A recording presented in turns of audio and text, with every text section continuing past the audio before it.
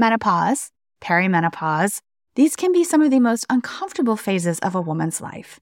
If you find yourself in either of these, well, Hormone Harmony is here for you. Hormone Harmony capsules contain science-backed herbal extracts called adaptogens.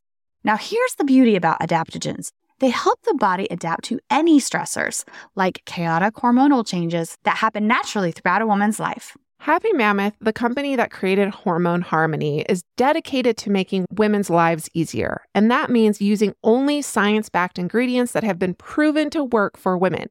They make no compromise when it comes to quality, and it really shows. And get this.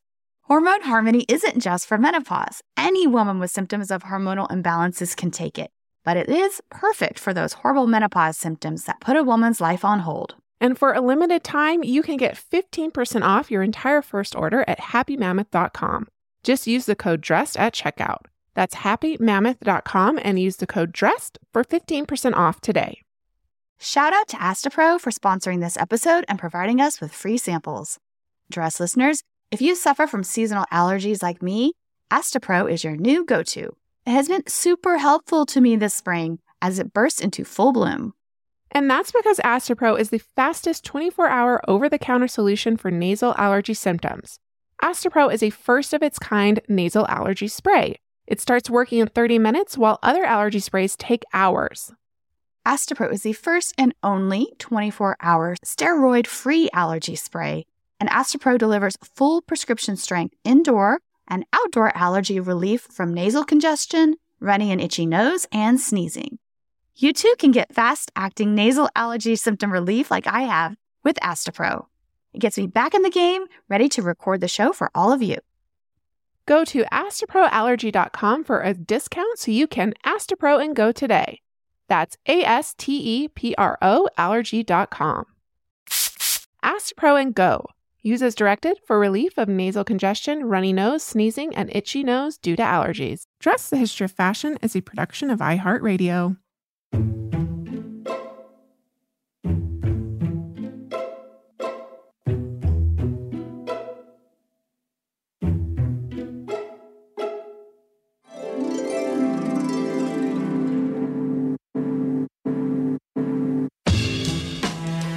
Over 8 billion people in the world, we all have one thing in common. Every day, we all get dressed.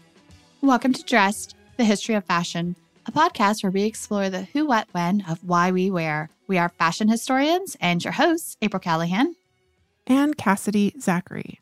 Welcome, dress listeners, to part 2 of our conversation with dress historian Kate Strasdin, who is back to take us into the pages and behind the scenes of the remarkable life of Anne Sykes and her dress diary, which you may remember from Tuesday's episode is comprised of some 2,000 plus fabric swatches spanning 5 decades. And this, of course, is the subject of this week's 2-part podcast. And of course, Kate's new book, The Dress Diary of Mrs. Anne Sykes, Secrets from a Victorian Woman's Wardrobe, which just so happens to be released to UK readers today, February 23rd, 2023. Happy book release day to Kate. Yes, congratulations, Kate, on this incredible book that we are only going to continue to learn more about today. On Tuesday's episode, Kate introduced us to Anne and her intimate relationship with the British textile industry that led Anne and her husband to move 7,000 miles away to Singapore for 7 years. We met some of the colorful and fashionable cast of characters that populated her world there and who also so generously gave her fabric swatches from their clothing for Anne's diary. Yes, and today we meet some of those fascinating figures as we continue to dive deeper into Anne's world, learning about the fashion evolutions and innovations she witnessed in her lifetime, and of course the dress practices and clothing etiquette that governed her life. Let's pop back into my and Kate's conversation. It should come as no surprise that fashion figures prominently throughout the book.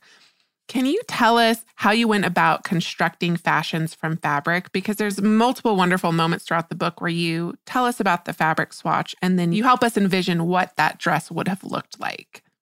Well, again, thanks to the amazing visual records that we have, either through surviving garments that have been photographed. And so places like the Met Museum, the museum at FIT, the V&A, they all have amazing records so that you can kind of bring to life what garments actually looked like on the body from any given time period. What's amazing about the book with Anne is that the colors are so vibrant because they've been trapped in the pages. So you can easily search and find the actual silhouettes for that period. And it covers, of course, she covers the decade when she marries. It's 1838, where you still have the kind of puff sleeves and, you know, the leg of mutton sleeves and that particular more natural waistline. Yeah, right. that kind of. And then you get through, she's still recording it in the 1850s when you have the crinoline, and then she's still recording it in the 1860s with the even bigger crinoline. And she's still including swatches in the 1870s. And in fact, at one point, she does record a swatch where she says, oh, Anne Sykes Polonaise. So even in the 1870s, when she is an older woman, she's talking about a Polonaise, which is a fashionable style of garment at that time. And so she's still keeping her finger on the kind of pulse of fashionable silhouettes. So they are present all through. Although you only have these tiny swatches, it's possible to see how she engaged with dress throughout the book, through the patterns. You can see what I did as a kind of interesting exercise with some of the fabric types was try to find a surviving garment that had a similar pattern. And I did. It was surprisingly easy to find pictures of garments that are similar. Not exactly the same fabric, but it shows just how much, even though these were women that were living not at the center of the fashion universe, they weren't in London, but it proves that women were just able to think about things and fashions that they enjoyed, even if they didn't have the same budget or they didn't live in these really kind of what we might think of as being very fashion-centric spaces. Yeah, and of course she's living during this period of rapid change and massive industrialization, and part of that is fashion illustrations and fashion magazines are becoming more and more available and more readily available, right? Obviously not to her in Singapore, but she does move back after 7 years.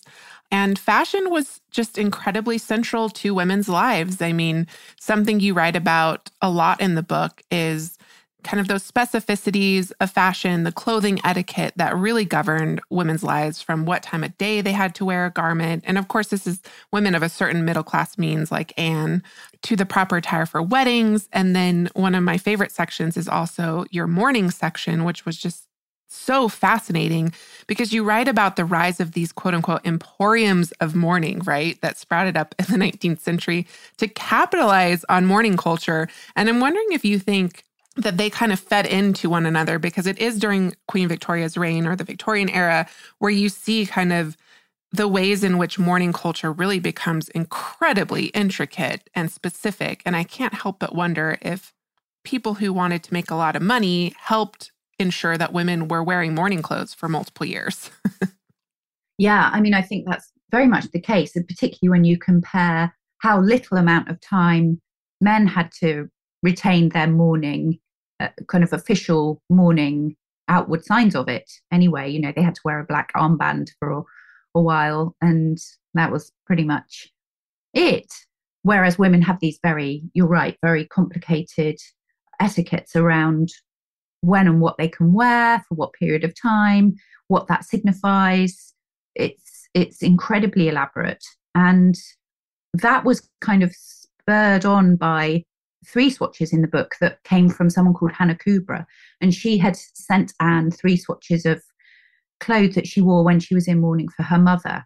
And they vary from all black to pieces that could arguably be described as kind of half mourning because they have a bit of lilac and pale a cream in them. So yes, that was the inspiration behind that chapter, was Hannah's contribution that she had decided to record her mother's the clothes that she wore after the death of her mother. And it is really fascinating, that etiquette. We don't have that big, I think, because we have this a much freer approach maybe to dress now, in some senses you could say, that we don't prescribe quite so many rules I mean, I guess you could argue there are all these unspoken rules that we all adhere to in different ways. But anyway, because it isn't perhaps quite so obvious, because they literally, Jay's Morning Warehouse literally published a book on morning etiquette so that you could follow the right styles at the right time. So yes, I think it's fascinating that there are this level of detail that we just don't get now. Yeah. And of course, I mean, this is outside the topic, but that all breaks down during World War I and after World War I, where you kind of see the breakdown of like those rigid standards, because there was, you know, millions and millions of people who died, and how are all these people going to upkeep with this, you know? So it's just incredibly fascinating, and really something I, again, had not really considered or known a lot about, but to kind of equate that mourning culture within the rise of, you know, kind of department stores and mass production, I think is super interesting to consider. So I'm curious, do you have any particular favorite fabric swatches or stories you'd like to share from this experience? Yeah, there are a couple. I still think there are lots to learn. I think there are probably some that I haven't managed to. I think there are still stories to emerge from this. There are a couple that I really enjoyed discovering. One that made sense once I knew who Anne was and what she was doing was belonged to somebody called Mrs. McEwen. And I discovered that Mrs. McEwen was the wife of another of the merchants living in Singapore. And so I guess a friend, or certainly an acquaintance of Anne's, in the settlement. And there's this really nice, it's a printed cotton. It's got a really kind of bold, almost like a warp printed pattern on it in purple and red. It must have been, as a whole garment, it must have been really bright.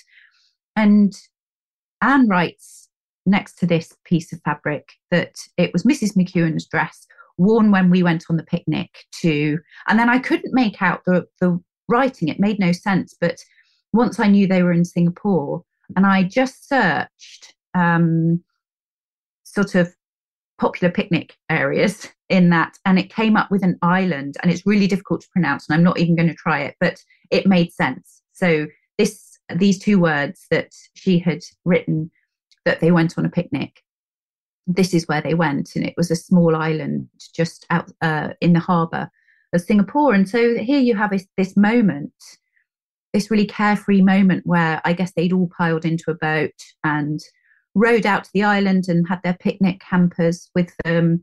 And Mrs. McEwen was wearing this really vibrant dress. And so there's a moment in time. That's what's really interesting. I think the other swatch that also did that was that first swatch that was to do with the Preston Guild. So it was Emily Taylor who wore, it said her sash that she wore to the fancy ball at the Preston Guild.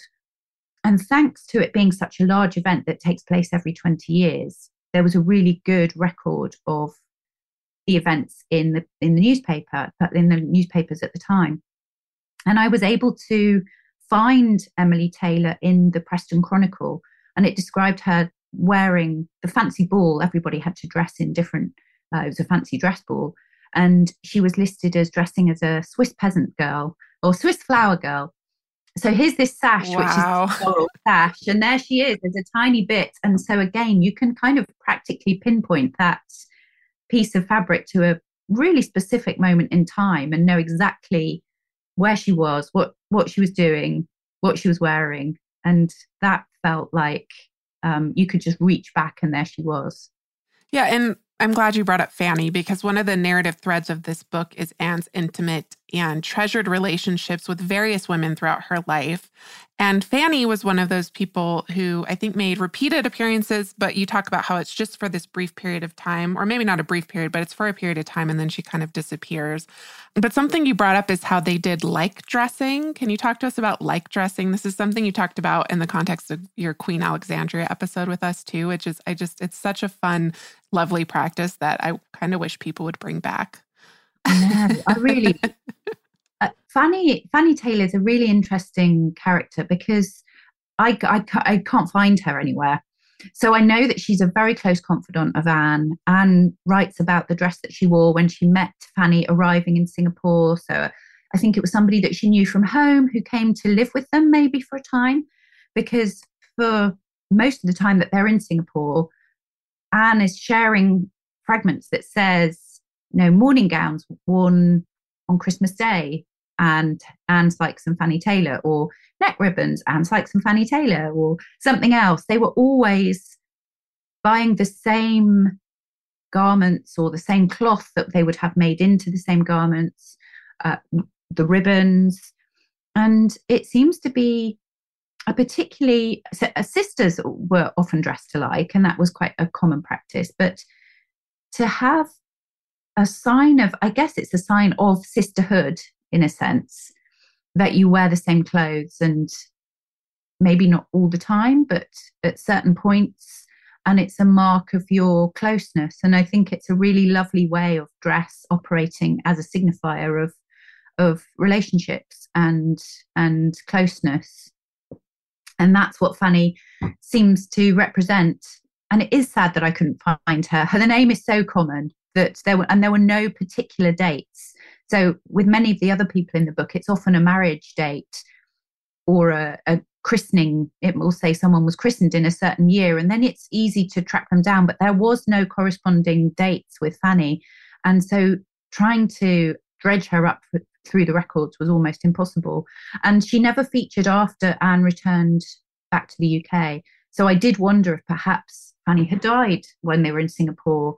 I couldn't find her in any obituaries or any lists of, she just kind of was like a ghost. She was there and then she was gone. But they were clearly really close. I mean, did she document anyone's deaths in the album? Because other than, I know you mentioned that one woman in relationship to mourning, but she was documenting her friend's mourning, not her own mourning. So, I mean, I would surmise maybe that Fanny passed away or something to that effect. Yeah, no, she didn't.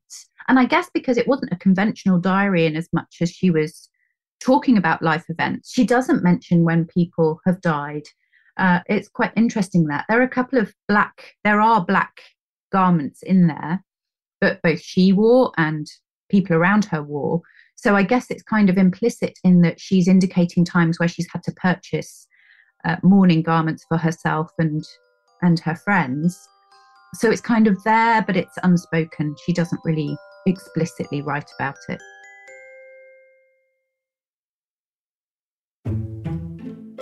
Another woman that I love that you bring up, and of course her name is particularly apt for the fabric swatch that you discuss, is Bridget Peacock. Who has, this is a part where you talk about the history of aniline dyes and the brightest of hues and the introduction of color. Of course, they had color in their wardrobes previously, but not this vibrancy of these bold aniline dye colors. And then you remind us that, quote, if we were able to see Anne and the people who inhabited her world, we would see color. Can you talk to us a little bit about Bridget and what she was wearing? Well, Bridget seems to feature predominantly in the 1850s, although she did occur. There was one note where it said that there was a dress of hers worn in Malta. There's a really interesting connection. I can't quite figure out how Anne came to be in Malta. She was there in 1839, so before they went to Singapore. Maybe it was a honeymoon, or I don't know, or some kind of trading thing with Adam. And she seems to have either been with or met Bridget in Malta, but then it was a connection that was maintained over the following decades. And Bridget's really interesting because she might have been somebody that would have been described as a spinster for a long time. She was in her 30s, her 40s, unmarried, but wearing these really bright aniline purples. And I love that because I think that kind of the trope of the spinster as this kind of timid creature who is just living at the whim of their relatives because, they're a kind of a spare woman. And here you had Bridget, who is traveling to Malta. She's wearing bright purple dresses. She's really got her, even in her 40s, she's right at the kind of cutting edge of new fashion technologies in wearing the aniline dyes. And then what was really, well, I hope it was lovely, was that there was a swatch in the early 1860s that recorded Bridget marrying. And she married a widower who had 3 children who were already in their teens at that point. And I like to think that it was a happy marriage and not just one that she'd had to kind of take out of convenience. I don't know. But she was a colourful character in all senses, that she had kind of, again, I'm probably romanticizing it, but I like to think that she was this kind of unmarried woman who had not let that dampen her enthusiasm for colour and life. Yeah, absolutely. I think you can romanticize it. I mean, so much of this is kind of speculation, right? We have to envision and imagine what these women must have really been like. And again, you've done such a wonderful job doing that. Educated conjecture, educated guesses, right? Using history and other sources to bring these women into view, into life. And again, one of the narrative threads of this book is bringing often hidden women to the fore. And that's exhibited in one, quote, striking printed cotton in shades of brown. A geometric repeat is broken by a broad stripe of autumnal shaded leaves, tendrils that curl in a vertical trellis. And you say it's deceptively captioned simply Margaret Charnock. What and who does this fabric reveal? Well, that was one that came late on because, again, it was just a name that had no identifying. There was no date or anything, so it could have been anyone. There was no way of knowing. And then I had just been revisiting some other records, and I was looking again at the census records, and I must have, in the interim, seen her name in the album and then suddenly recognized it in the census records. And on the 1851 census of Anne and Adam's household, they never had children, by the way. So this is, so in their household, it was generally Anne and Adam, anybody that was visiting at that point, and then the members of their household. And right at the bottom of their household list in 1851 was the name Margaret Charnock, and she was their cook. And it's very unusual to have, first of all, somebody who was working for them recorded in the book. I don't know if any of the other names in the book may have been associated with people that worked with or for them. I haven't found anyone so far, but she was with them for a long time. So she was still with them, for example, in the later censuses when they had moved to different parts of Lancashire. So she remained with them for decades as their cook.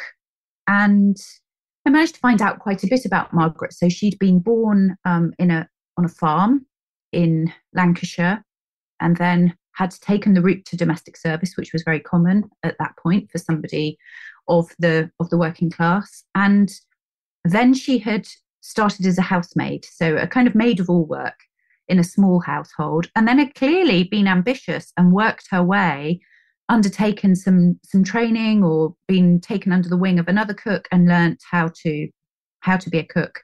And so that was her role. And again, she actually at the age of 55 married. So she married a builder who lived near the house that she lived in with Anne and Adam, and had a kind of a brief second career as a wife in her 50s. Unfortunately, she died only a couple of years after her marriage, but she was it was brilliant to, again, find a voice that would not normally have been recorded.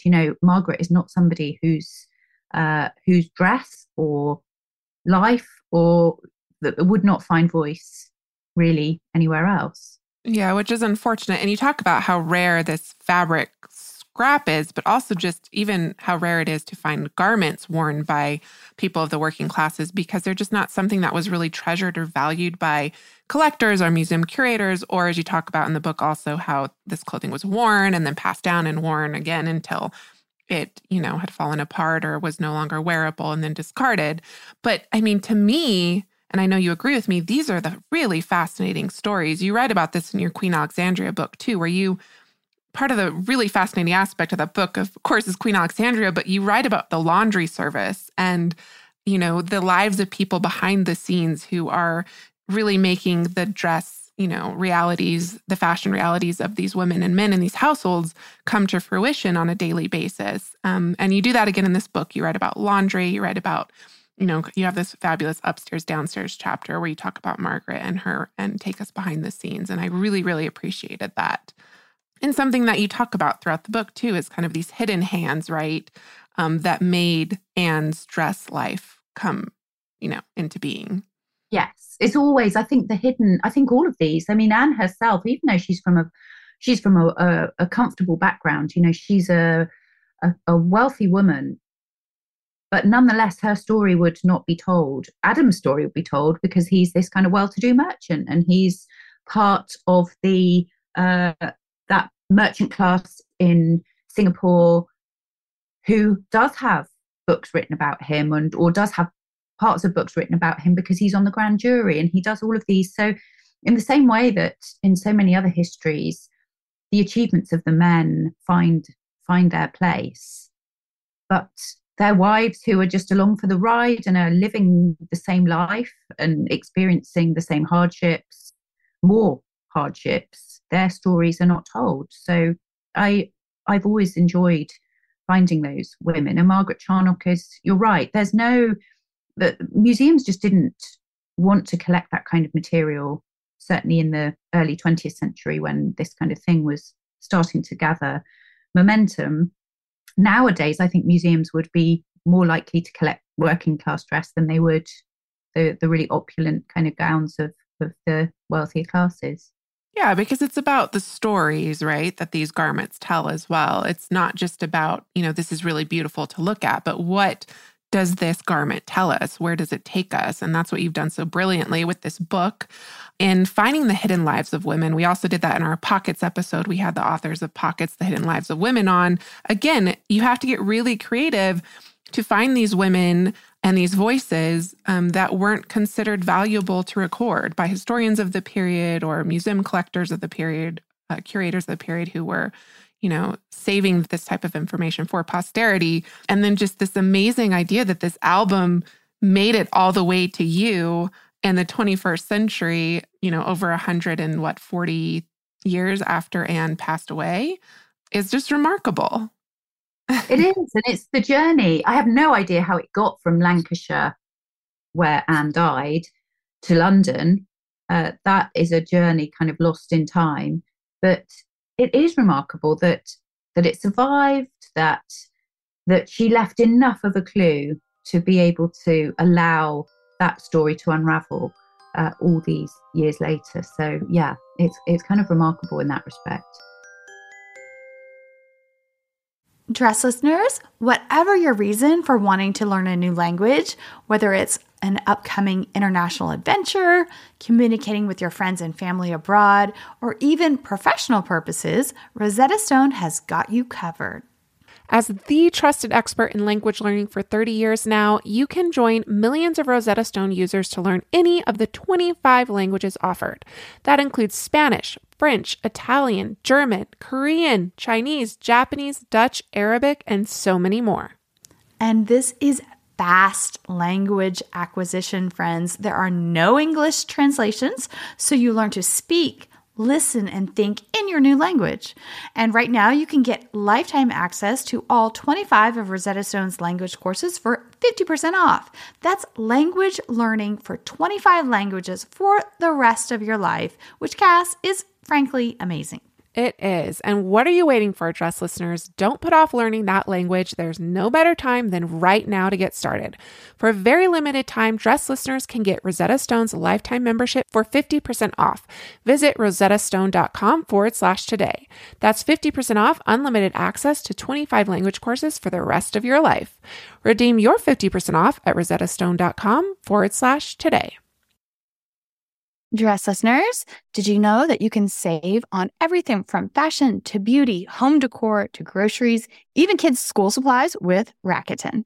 Rakuten is a shopping platform that partners with over 3,500 stores across every category. Beauty, clothing, electronics, home, department stores, pets, you name it. You're already shopping at your favorite stores, so why not be saving while doing it? It really is a no-brainer. How does it work, you ask? Well, stores pay Rakuten a commission for sending them shoppers, and Rakuten shares the commission with its members. You get paid via a check or PayPal quarterly. Membership is free and it's easy to sign up. So join the 17 million members who have already saved at their favorite brands. Start all your shopping at Rakuten.com or get the Rakuten app to start saving today. Your cash back really adds up. That's rakuten.com. April, Mother's Day is just around the corner. Do you know what you are doing for your mom this year? I sure do. This year, I'm gifting her My Life in a Book, which is this very cool service that will allow her to turn her life stories into a beautiful printed book, complete with her own photos of significant moments in her life. Yes, this is so amazing. And Dress listeners, here is how it works. So once a week, mylifeinabook.com will send your mom a question via email. And these can be pre-written questions about her life or any custom questions that you wish to ask. And then your mom can either type her response or she can use their voice to text feature.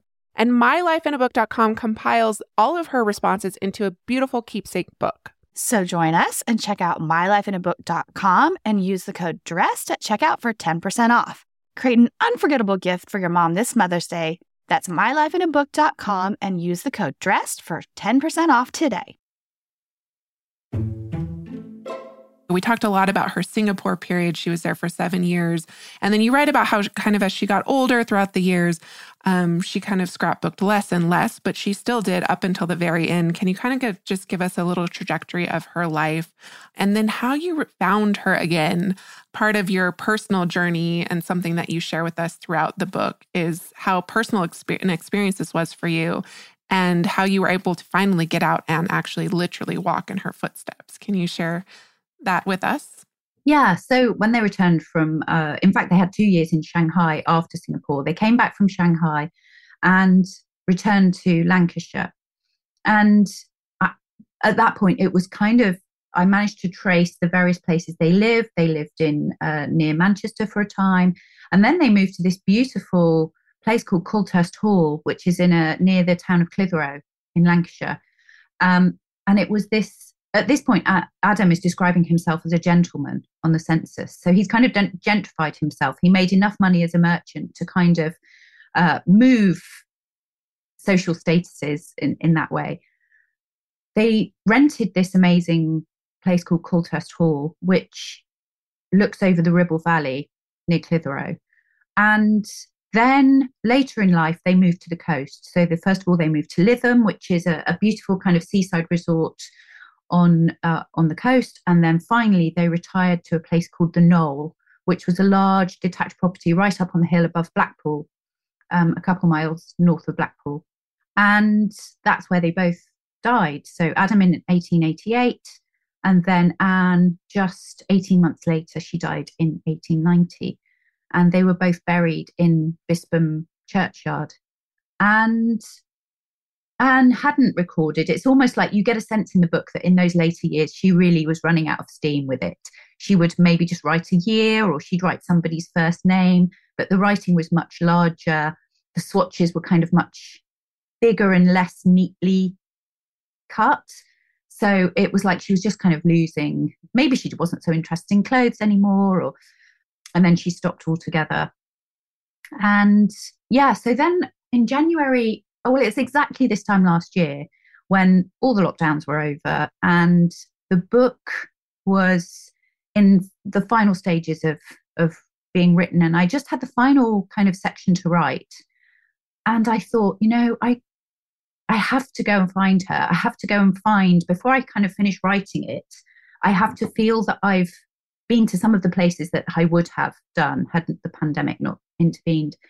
And so last January, we took a trip north and was able to really find her.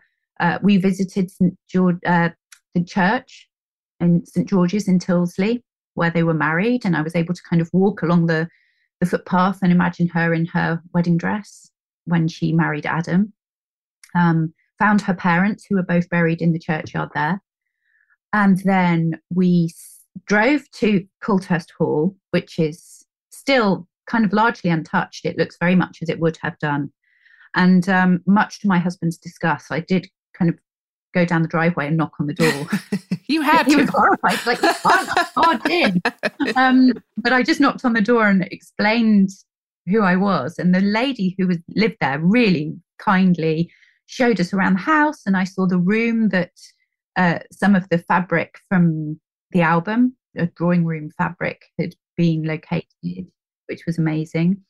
And that night we stayed in the Imperial Hotel in Blackpool, which was where Anne and Adam were on the night of the 1871 census. And then finally, on a kind of really wet and windy day in January, the next day, we went to Bispam churchyard, and I had bought a small kind of flowering plant from Lytham, which is where they had lived. And I took it, and we walked around the churchyard and found the really elaborate Celtic style cross, which had both Anne and Adam's names on. And I planted the plant at the foot of the cross because really I'd found her and she'd given me so much. So it felt like a really important thing to do, that I'd found her, and here was the kind of end of both of our stories. Wow, that is so beautiful. Thank you for sharing that with us. And I mean, what does this experience mean to you, and what do you hope others will take away from this book? For me, it's been, I think, seeing me through the pandemic has made this a very personal book, because I was writing it at a time where I was homeschooling my kids, and I was teaching from home, teaching online, which was its own special kind of awful. And obviously we were all experiencing this weird and kind of seismic change in our world. And it was strangely that as this world was shutting down, I was able to escape into Anne's world and go to Singapore and go to learn about the pirates and the tiger attacks. And so in a way, it sustained me through the pandemic. It gave me this color and vibrancy and travel that felt so far away at that point. So it did, in a weird way, become a very kind of joyful and life-affirming study because it happened when it did, and that made it particularly special for me. And I hope that, I don't think you have to be necessarily really interested in fashion to enjoy the book, or really into textiles. It's more about life and storytelling and kind of social history as much as it is about fashion. Absolutely. And like I said, such an unexpected book in so many ways, because I was expecting it to be so much about fashion and textiles, and it was, but you've integrated it with these biographies and created this vibrant narrative about this woman who without you would have been left to history. And you've brought her back in full color for all of us and all of her wonderful friends and family. So thank you so much for this beautiful book and for coming on today on these 2 episodes and sharing this journey with us. Oh, thank you. I've so enjoyed talking to you. And she's out there, and I hope everyone enjoys meeting her. Thank you, Kate. This was amazing. Well, what are you waiting for, Dress listeners? Get your hands on a copy of The Dress Diary of Mrs. Anne Sykes, Secrets from a Victorian Woman's Wardrobe, out now in the UK and out on June 6, 2023 in the US. Yeah, and one has to wonder, April, if Anne ever in her wildest dreams could have imagined her diary would spark such interest so many years after her death. Who knows? Perhaps that's why she created it, right? So that her colorful and textured life would live on after her death. I mean, there's so much more to know about Anne's life, and some that we'll never know, right? And yet it's absolutely incredible when you consider what Kate was able to discover and uncover with what the album did offer, so much so that she was even able to walk in Anne's very own footsteps. What a once-in-a-lifetime opportunity. I just want to say, did Anne even conceptualize what a podcast is? And that she would ever be on one? Yes, exactly. Well, that does it for us today, Dress listeners. May you reflect on the fabric that comprises your life next time you get dressed. Remember, we love hearing from you, so if you'd like to write to us, you can email us at dress@iheartmedia.com. You can also DM us on Instagram at dress_podcast, where you find images and reels accompanying each week's episodes. If you would like to find the Instagram content specifically connected to these 2 episodes this week, you can check out the hashtags dressed297 and dressed298. That's hashtag dressed, and then the numbers 297 and 298. And as always, special thanks to our producers, Casey Pegram, Holly Fry, and everyone else at iHeartRadio who makes the show possible each and every week. More Dress coming your way on Tuesday.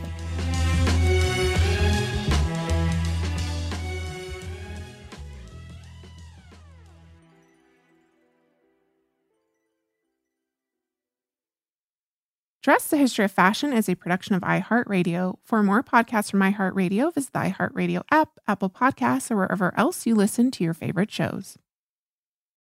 You know how to book flights and hotels. All you're missing is a tool to plan the travel experiences you'll have once you arrive. That's why you need Viator. Book guided tours, activities, excursions, and more in one place to make your trip truly unforgettable. Viator has over 300,000 travel experiences to choose from. Everything from simple tours to extreme adventures and all the niche, interesting stuff in between. So you can plan something that everyone you're traveling with will enjoy. Real traveler reviews give the inside scoop from people who've already been on the experiences you're considering. So you can plan with confidence. Free cancellation helps you plan for the unexpected. And 24/7 customer support means you can travel worry-free. Download the Viator app now and use code Viator10 for 10% off your first booking in the app. Find travel experiences for you. Do more with Viator. When you need mealtime inspiration, it's worth shopping Kroger, where you'll find over 30,000 mouth-watering choices that excite your inner foodie. And no matter what tasty choice you make, you'll enjoy our everyday low prices, plus extra ways to save, like digital coupons worth over $600 each week. You can also save up to $1 off per gallon at the pump with fuel points. More savings and more inspiring flavors make shopping Kroger worth it every time. Kroger, fresh for everyone. Fuel restrictions apply.